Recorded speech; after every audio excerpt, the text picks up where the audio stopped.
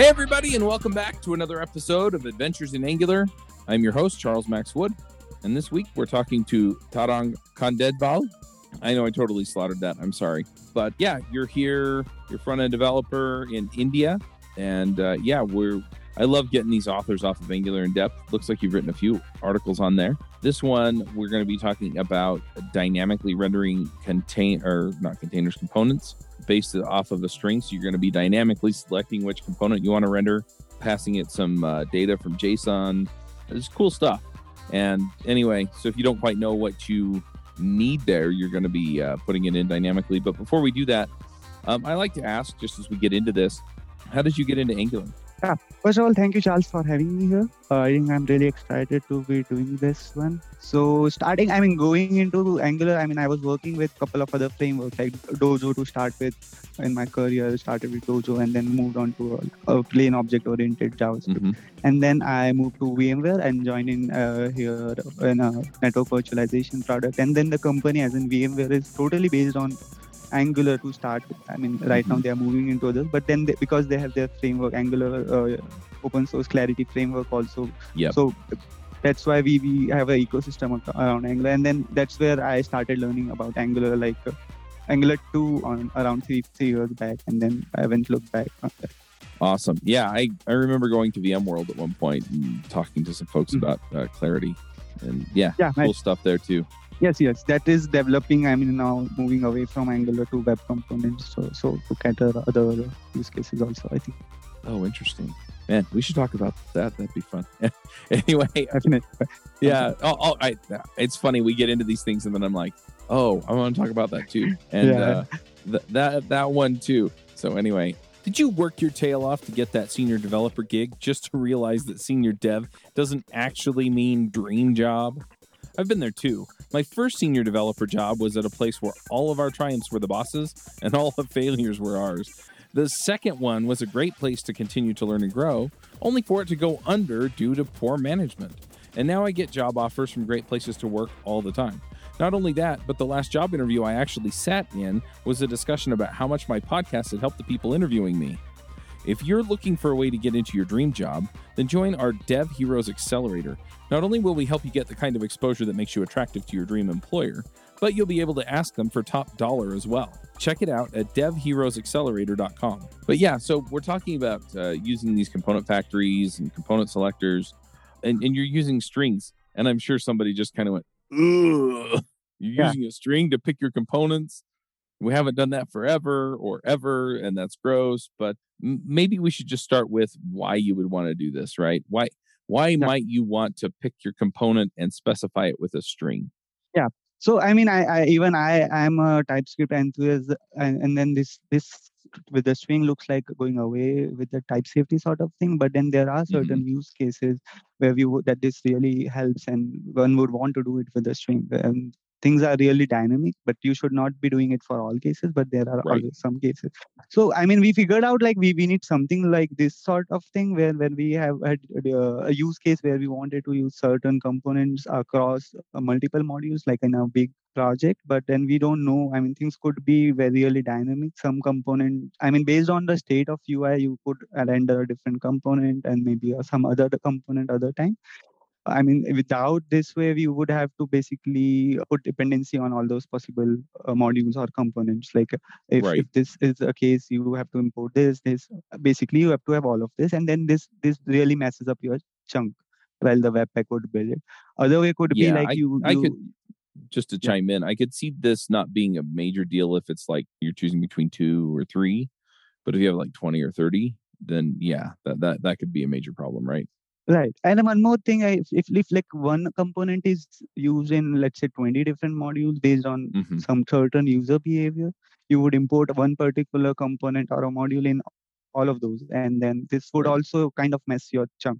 Yeah. So Webpack would internally form a common chunk out of this and all those use cases. But we came out of this approach to simplify things and have certain level of decoupling between those. And then there were use cases where we would actually we wanted something string based, like we have use case of having integration between application through iframes. I know iframes is not still some people would have questions on that, but we have stable integrations through iframes between products, and those communicate based through iframe messaging, and then that is based on string. So imagine a use case. I mean, you have a platform application and certain other application comes into it and wants to show a dialogue, full screen dialogue. So basically would be through iframe only. I mean, we are doing it via iframe. You have a dialogue which internally will have a iframe, and that can render a component. Now, which component to show in the dialogue is basically actually controlled by a application, another instance of the same application. So that message passing happens, like I said, in string. So the main applications tells the dialogue like this is the component you should render inside the dialogue. So this communication happens over string. Right. And with this mechanism, you could simply do that, like render this component by loading this module. So that is one of the use case. But then I could imagine certain other use cases, like people could have a JSON schema based rendering where you say, okay, this is my schema for a UI, and then create a UI out of processing that particular JSON. So this could be useful in that also. And then I mean, we are basically using it other normal use cases also, like you click on a button, show another UI, or let's say a modal or popover kind of thing, but it's dynamic. So once the user clicks it, we based on state we load a module and then load a component inside it. So those kind of cases, and then we are able to pass inputs and outputs also to these components. Right. That makes sense. So essentially, you're handing off a string and you're expecting to get a component back, right? Yeah. Yeah. So how does that work then with something like Webpack, where it does expect you then to import a component builder, component Right. factory, and make all that work, right? Because I can't import a string and magically expect it to do that, right? Right. The tree shaking comes into picture, like you mentioned, like Webpack would not. So the basic tree shaking would come in picture, and if you would try basically to render something which is not traceable or statically available, Webpack would basically remove it from your chart. So that was one of the problems we were facing, and we got a way around this. So what we do is we have with this mechanism, one needs to have a common centralized registry where each module would basic and the configuration would be there for each module to say like these are my couple of components that I want to be available dynamically. And and internally there would be a common processing that would create hash map saying, okay, this is the selector for a component which is part of this module. And that way there is a reference, and Webpack also sees, okay, this is a component there, so it doesn't get removed as part of reshaking because there is a reference to that component somewhere. And this is there, but and then we can do tricks to have it lazy loading or a lazy initialization of those maps and all. We have done all sort of optimization, but essentially we are getting the reference to the component factory against a selector, and that basically allows us to create whenever someone requests a component by that selector. That makes sense. So it's all imported by your factory resolver is what showed up in the code in your blog post, and then that essentially creates your hash map that you can look stuff up in. Right. So we have made couple of, I mean, all of those things are not part of the blog. I mean, this is a core of gist of it, the idea, but folks can build things on top of this. So what we have done internally on our project is we have created a base module of our Angular modules. So each base module have certain common processing, and then the consumers simply have to define what are their components which they want to expose as dynamic components. So folks may be aware of entry components which got removed, right? Recently, this is we expose similar interface for this also. So just people have to inherit or extend from a common base base module, and then they just specify a property with components they want to have at a runtime, and then all of those magic like putting into a map and having a map of factory and all that can be done at a common place. So not all modules have to repeat those things, basically. So abstraction as and when one need can be built on top of it. So there needs to be a certain infrastructure folks can build into an application. See, similar with the consumption also, like how one wants to use the selector to render components. There could be a common component that can take input as a component string, maybe inputs also. So some of those details are part of my blog. Right, that makes sense. But then what you have is you have this sort of lookup for Right. the different components, right? Yes. So it's a lookup for a component factory. Basically, we just need a component factory, but we need to load the modules also at first. We don't want modules to be loaded upfront and available all time. So Right. what one needs to specify, like in the registry, has to specify, okay, this module is part, this component is part of this module. So it basically needed, okay, I want to render this particular component. Please load my module and then render my component and pass these inputs to it. Right. That is that makes how it sense. works. Yeah, you don't want to do all that work up front. You want it to say, okay, now I need the factory resolver. Okay, the factory resolver now says I need this component, so now go load this component. Right? Yeah, don't do all that work up front because I may not need the other ones. Right. So I can imagine though too then that you might get to a place where you have a component factory that has a different set of properties than another component factory, right? So maybe I'm loading a user component, or maybe I'm loading like book component or a movie component or an automobile component, right? And they all have different properties. So how do you manage that if it's dynamic? Because they may look completely different. Right. So I mean, I'm assuming that by properties you mean the inputs to the component, right? Yeah, the inputs. Yeah. So I mean, those need to match for user, but I mean, like I said, we are losing kind of a type safety here because at the compile time we don't know what parameters would have to be there. So I mean, we figured out how best we can support, like to catch those errors, or maybe to at least have some feedback for the developers to know, like, okay, you are doing something wrong here. So I mean, so like I said, there could be a common component that would do the passing sort of a thing, taking input and then creating component and passing it to the new component that is created. We will have a reference to the component. So at that point, we could do match of what inputs are passed and what inputs a component take. So basically, with IV, we have a property on component factory like input which has a map saying these are the inputs this component takes. So but it would be a runtime kind of a check. So even we can throw errors for the developers or end users, developers mostly. So what are the? Go ahead.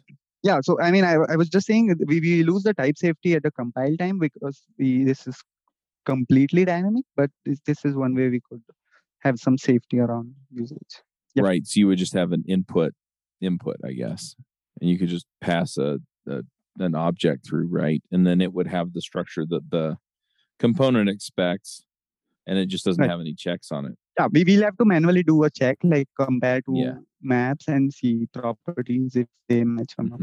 Right. But it's runtime. We cannot do type safety, like a TypeScript sort of thing. Right.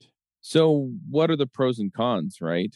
What do people get out of this, and what do they have to watch out for? Because I mean, we're talking about the type safety here, and that makes sense, right? You can't count on having that checked at compile time, like you said. So what are we looking at as far as the ups and the downs, the good and the bad? Right. So I think like we mentioned upfront also, this shouldn't be done for all components, like just for fun. This trick should be used only for specific cases where you want to complete decoupling and then you want lazy loading of components and components to be really dynamic. Don't want to put a hard dependency on modules. Those are the cases typically you would want to do it, or imagining your case having showing a couple of components from a completely different module. Those are which are unrelated sort of a thing, or maybe completely different teams working on it, but you have a contract like these properties won't change, those kind of things. You could do that, but you don't want to put a dependency, hard dependency importing. So those could be use cases, and like other use cases we mentioned, those could be the use cases. And then the pros mostly would be like not putting a dent on your bundle sizes and all upfront, and basically, and not importing a whole lot of modules just to show different different components based on different user behaviors. If your UI changes or behaves based on user behaviors, and you want something which is totally dynamic, maybe based on behavior, you want to show different components, a lot of them, then this is the way. Or if you have like a limitation where only strings could work, like an iframe integration, then this could be one way.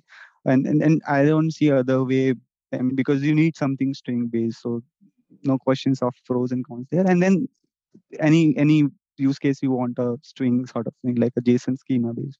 So those are typical use cases, and pros would around that, like build sizes and all of that. I think the negatives of this is, like, I think the type safety, you are losing it, and then there are chances of breaking the application at the runtime if not used correctly. And so there could be cases where one basically ships the code and then probably not testing it thoroughly, and then you end up shipping bug basically.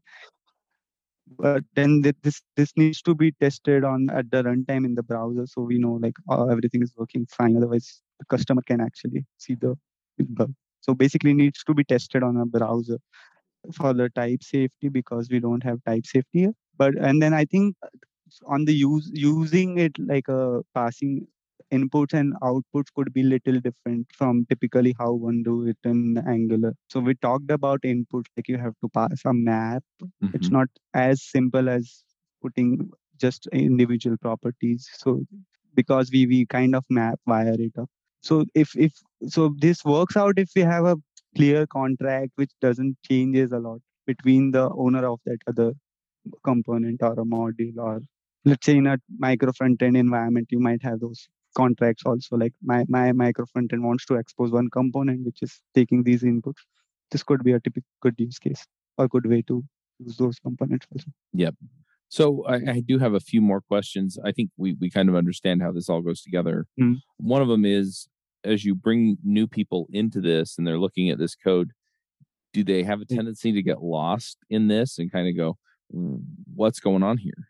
Right. I think at first, a lot of people, I mean, it's obvious to get them. I mean, the first question they ask is why we are doing this? Why do we need this? So if there are new people, I mean, they don't know. I mean, they don't understand if at first if your performance is how good are you doing in your performance, right? It depends on where people are coming from, how big the app is. Our app is my particular use case is where the app is really huge, like hundreds of modules, more than 55 developers working on it.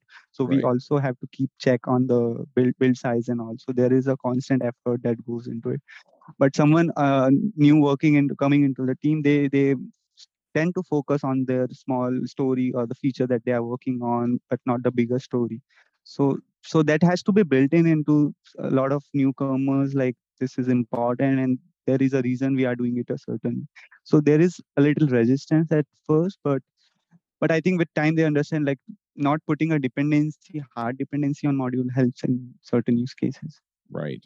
Have you ever wondered if you could be offering a faster, less buggy experience for your customers? I mean, let's face it, the only way you're going to know that is by actually running it on production. So go figure it out, right? You run it on production, but you need something plugged in so that you can find out where those issues are, where it's slowing down, where it's having bugs.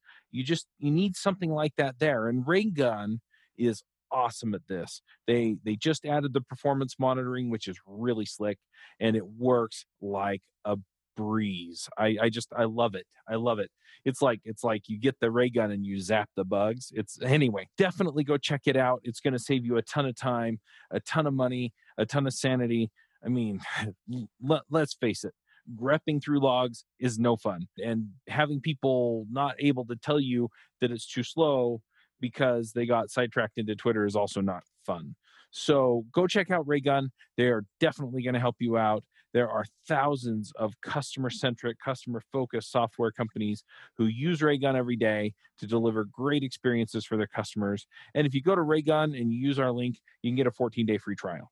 So you can go check that out at adventuresinangular.com/Raygun. Another question I have with this is, and it wasn't really covered in the article, is I'm one of those guys that wants to test my code, right? Because inevitably, whether I write the test first, or whether I write the test afterward, I wind up either avoiding or finding a whole bunch of problems with my code when I write the test, right? How do you test this?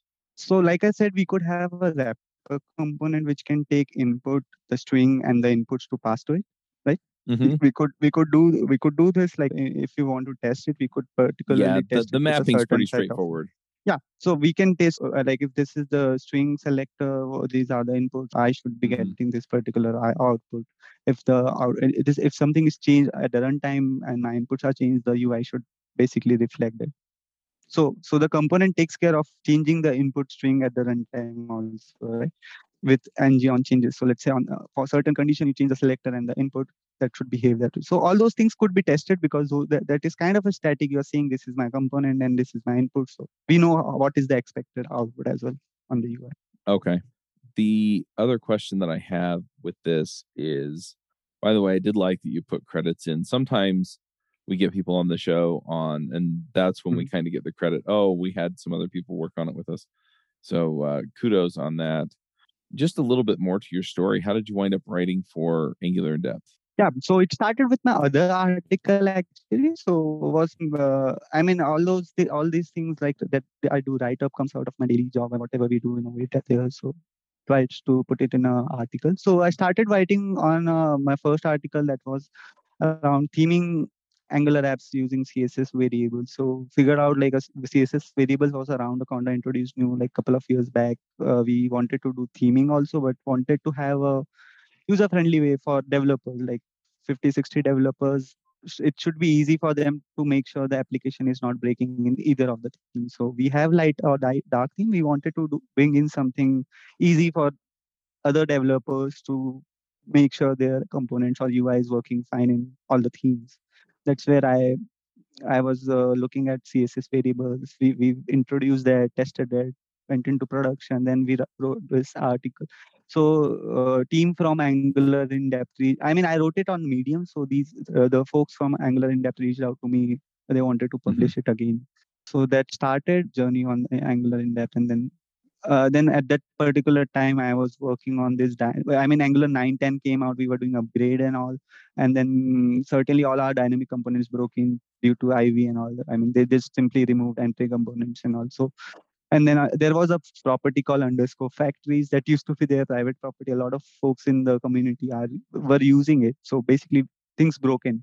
And then that's when we came up with this approach of the components by selector, and then I ended up writing this article. Gotcha. Yeah, the other question I had, it comes out of kind of the beginning of the article. It says that before Ivy you had entry components, and you mentioned this earlier too. And so you would just add the module to entry components and it would kind of come together and not get tree shaken. I hope that's the right term. So yeah, how do you make sure that it doesn't get tree shaken now? So I mean, so if you see the one of the modules where I'm seeing that we have a snippet saying extend child module with a base module. There is we expose a property called dynamic components, and then you basically pass components here. And then because you have it here, we have I mean, there would be a reference to it. So basically, they're statically analyzing this won't be able to removing it. I mean, because there is a reference to that component. That makes sense. Oh, were there other changes from Ivy that made this tricky, or was that the only thing that really changed? I mean, it was not never documented actually. Like there was a property called underscore factories, which actually was having that selector, a string selector, and the component factory, which we are now creating. It was already there in Angular before Ivy, but not documented private property. So this was never supported officially. So that was the only way. I mean, rest because Angular already provides way for dynamically rendering components, I think from Angular 6 and above mostly. So rest of the support was there. It was just the matter of how we get component factories. That was the only missing piece in the puzzle. Makes sense. Yeah, I've run into that with other technologies that I've used. I'm trying to remember what the names of the libraries were. I remember I've been doing Ruby for years and years and years, and there was a library, I think it was Ruby Gems actually, and they had a whole bunch of public methods on Ruby Gems, which was the core of the command line interface. But there was a class, Ruby Gems, that ran everything right behind the scenes.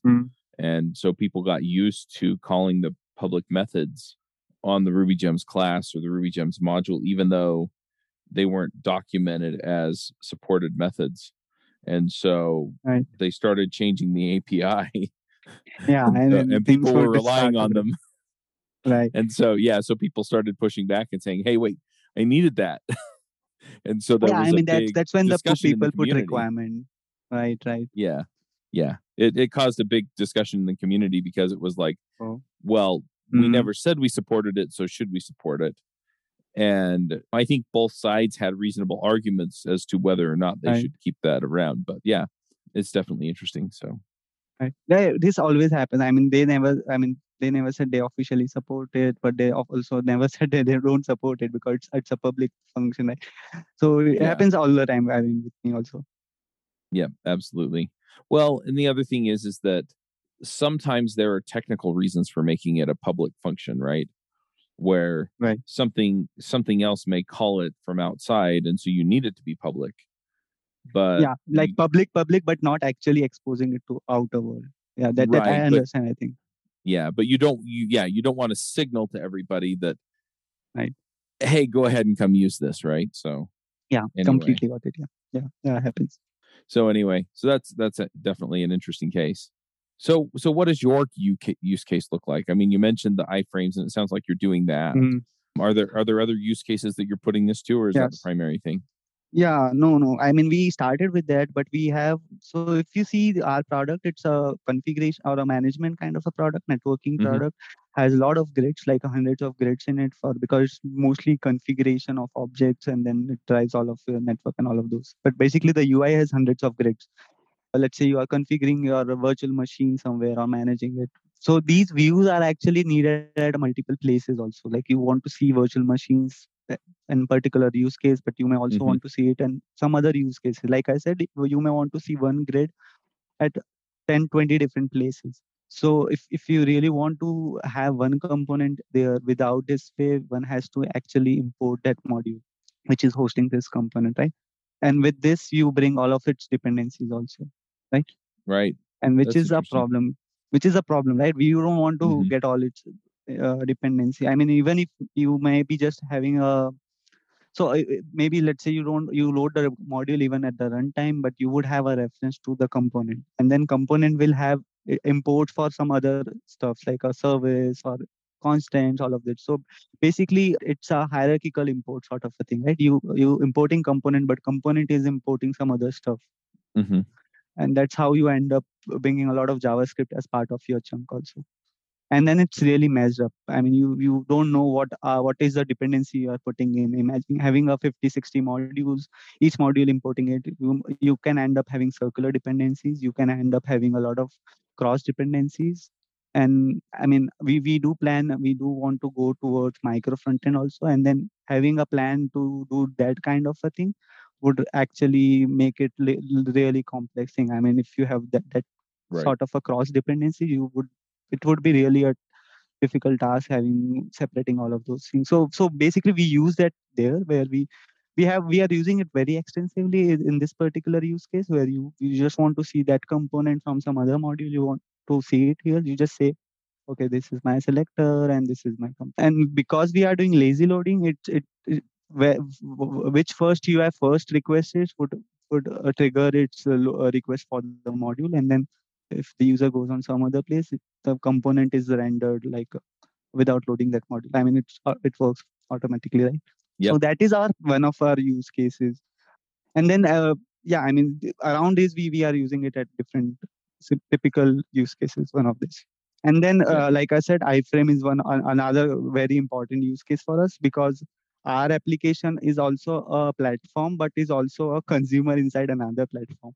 So VMware has a vSphere product, and then ours is a networking product. We go as a Mm-hmm. child in vSphere, but our product also has children, like smaller applications that built around it. We have a plugin framework and integrates with them through iframes. So ours is a parent and child. Also, we may want to we load iframe and in dialogues or inside our applications also. So basically, all places we have this kind of thing where we are using string selectors. Cool. All right. Well, I don't know that I have any other questions. If people want to reach out to you and ask more questions, where do they find you online? I think I'm mostly active on Twitter. People can reach out to me on that. I think I have my Twitter link on the article also, and basically it's Tarang Khandelwal without L. That's my Twitter handle. They can reach out to me and we can start. All right. Can you put that into the chat? Otherwise, I don't know how many people are going to be able to just spell that off the top of their head. Yeah, Just give me a moment. I'll just put my link in the chat. All right. And we'll put a link to the article into the show notes as well. Hey, folks, if you love this podcast and would like to support the show, or if you wish you could listen without the sponsorship messages, then you're in luck. We're setting up new premium podcast feeds where you can get all of the episodes released after Christmas 2020 without the ads. Signing up will help us pay for editing and production, and you can go sign up at devchat.tv/premium. The next segment of the show is picks, and so we'll just shout out about stuff. I'll go ahead and go first. I have a few things that I'm going to be shouting out about. The first one is, so I've been working on kind of solidifying the processes around a lot of things in devchat.tv. And I've got a couple of things that I just want to talk through that are playing a major role in that. One of the first things that I'm using for that is I've been pulling together Zapier, and I've mentioned Zapier several times as one of the key tools that we use at devchat.tv to pull this stuff together. I'm actually moving off of Google Docs, and we've been using Google Docs for a long time to collaborate with our guests on some of the various episodes. And one of the things that I'm finding is it's just a little bit clunky. One of the things that we've run across with it is just that with Google Docs, I kind of just have to put a template in. I don't really have a better way of doing that. And it doesn't notify people when it gets updated. And those have been kind of the two major things there that, have just been problematic for us. And so I've been looking at switching it to something that does notify. The problem with some of the other systems that notify people is that I have to pay per account that I attach to it. And so if I'm doing that per guest and I'm paying per account per guest, then that becomes a problem, right? So something like Slack or something like that. Now I can use Slack for free and just not worry about keeping the history, but sometimes that's helpful as well. And so I was looking at other systems, and I've settled on Discourse. And I don't know how many folks have used Discourse. I've kind of been tempted to set up a Discourse that's just kind of open and out there for the Angular community, right? So that we all have a place to go and just have discussions about Angular. But I've set up one that's just kind of a semi-private one for the hosts and guests and my team at devchat.tv. And so what we would do then is we would say, hey, we have a Discourse server where we prepare for the episode. And that way my team can go in and say, hey, this is the blog post that we invited Tarang to come and talk to us about, right? We can throw some questions on there and say, hey, these are the questions that I have about this article, right? So that he could come and be prepared to answer them, or maybe give us a little bit of context before we show up. And then we can say, okay, well, if you're going to answer these questions this way, then I have this other question that I would ask, right? And then we can kind of be ready to just have the discussion. He can put all his social media links in there, right? You've got all this stuff that we can be ready for before we get going. We could have the picks in there. We could have all the other stuff. And I really like it as a discussion board anyway. So I'm going to pick Discourse. You can find it at discourse.org. You can also just pay them to run your Discourse server. But in my experience, it's not that hard to keep up. And to set it up, what I've done is I've just used DigitalOcean. Now, full disclaimer, they're coming on board as a sponsor right now. So, but I use them for my hosting. So it's not a paid sponsorship at this point, and I actually use them, so I don't feel bad promoting them. But I feel like I need to tell people if they're giving me money or are going to be giving me money or have given me money in the past, which they have. So, but yeah, you just go in to their marketplace and you say, I want a Discourse server, and you set it up. It takes like 5 minutes, and it's sweet. I love it. And it'll send out emails and stuff, and it integrates with Zapier, right? So I can set it up and it'll set up the discussion channel. I am working on having it send an invite to somebody. And so that way, when somebody sets up when they set up an appointment for an episode in Schedule Once, it'll invite them to the board or invite them to the topic if they already have an account. So I'm working on that piece. Apparently you can do it with webhooks through Zapier. It's not just a straightforward integration, but I'm working on figuring that piece out, because if I can get those things together, then it just all becomes automatic, right? They get the invite. It's, hey, join the board. It'll flag you, right? You'll get a notification that you should then join that topic and come talk to us and discuss the episode. The other thing it will also do is it'll also ask them, hey, are you interested in being a host if we have an opening? Are you interested in filling in on just an episode here or there if we have an opening, right? If somebody can't make it, because sometimes that's the other issue, right? And then we can make sure that we know who's willing to help us out when we have open spots for hosts and stuff like that. So anyway, long pick, but I'm pretty excited about that. And then the other pick that I have, and this is another thing that I'm working on, is, and this is something that's kind of a goal for me. I was talking to a friend of mine named Manny, and he's set up a system called Focus Blocks, and that's focusblocks.io. And I'll put my referral link in just because it's a cool tool. And he's going 24 hours with it. But what it is you basically set an appointment on Focus Blocks, and then you show up, and there'll be other people on the call as well, but it's a Zoom call, and they just gear you up so that you can spend an hour of focus time, or I guess it's about 53 minutes, but you spend 53 minutes of focus time doing a thing. You leave your camera on for kind of accountability, right? So they know you're not fiddling around on your phone or whatever, but you get your stuff done. And one thing that I'm finding is if I can get focus time in, then I get more stuff done.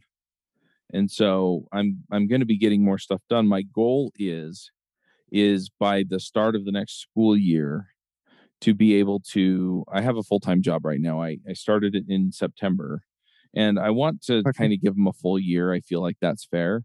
But at the end of that full year, I want to be able to quit that job, and I want to be able to be working on the podcast essentially until about 2 or 3 in the afternoon. And then I want to be able to go downstairs and be helping my kids with their homework, helping them with getting their chores done, and then spending time with them, right? And my oldest is going to be 16 in December. My youngest is 5. She's starting kindergarten. But I want to be able to be spending the afternoon with them. So that's my goal. And so what that means is that I've got to be getting my team together to the point where they can handle all the other podcast stuff. I show up for the shows whenever they're being recorded, the shows that I'm on, which also means that I need to find more hosts if you're interested in hosting. And then for the rest of it, right, I just need to be getting the focus time in on the stuff that I have to do to be involved in the shows. So focusblocks.io is the other one, and I'll put my referral link into the show notes. Sure. Interesting. I think I like the whole story sort of thing. And this is the first plug. I mean, it really makes sense to have a end-to-end integration with the story and having things automated. And even the second idea looks interesting. I would be eager to look at that actually. Yeah. As well. Manny, interestingly enough, you said you're from India, so is he?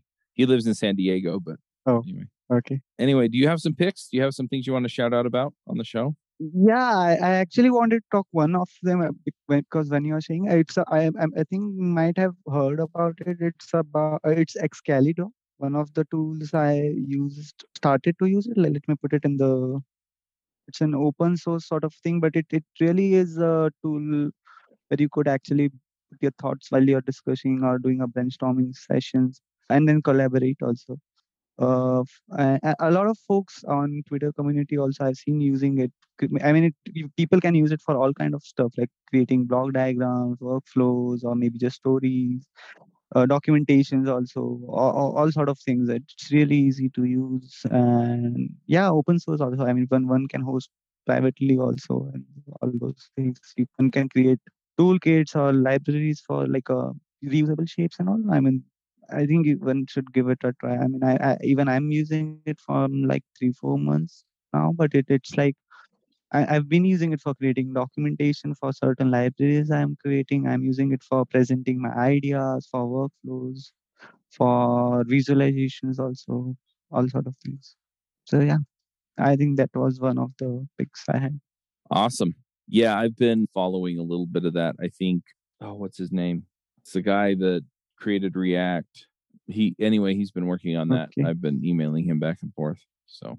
Oh, okay. Cool. I mean, that is really nice. I mean, I'm just using it. I just figured out from Twitter and then I found it really useful. I mean, I've shared it with a lot of folks and feedback is really good.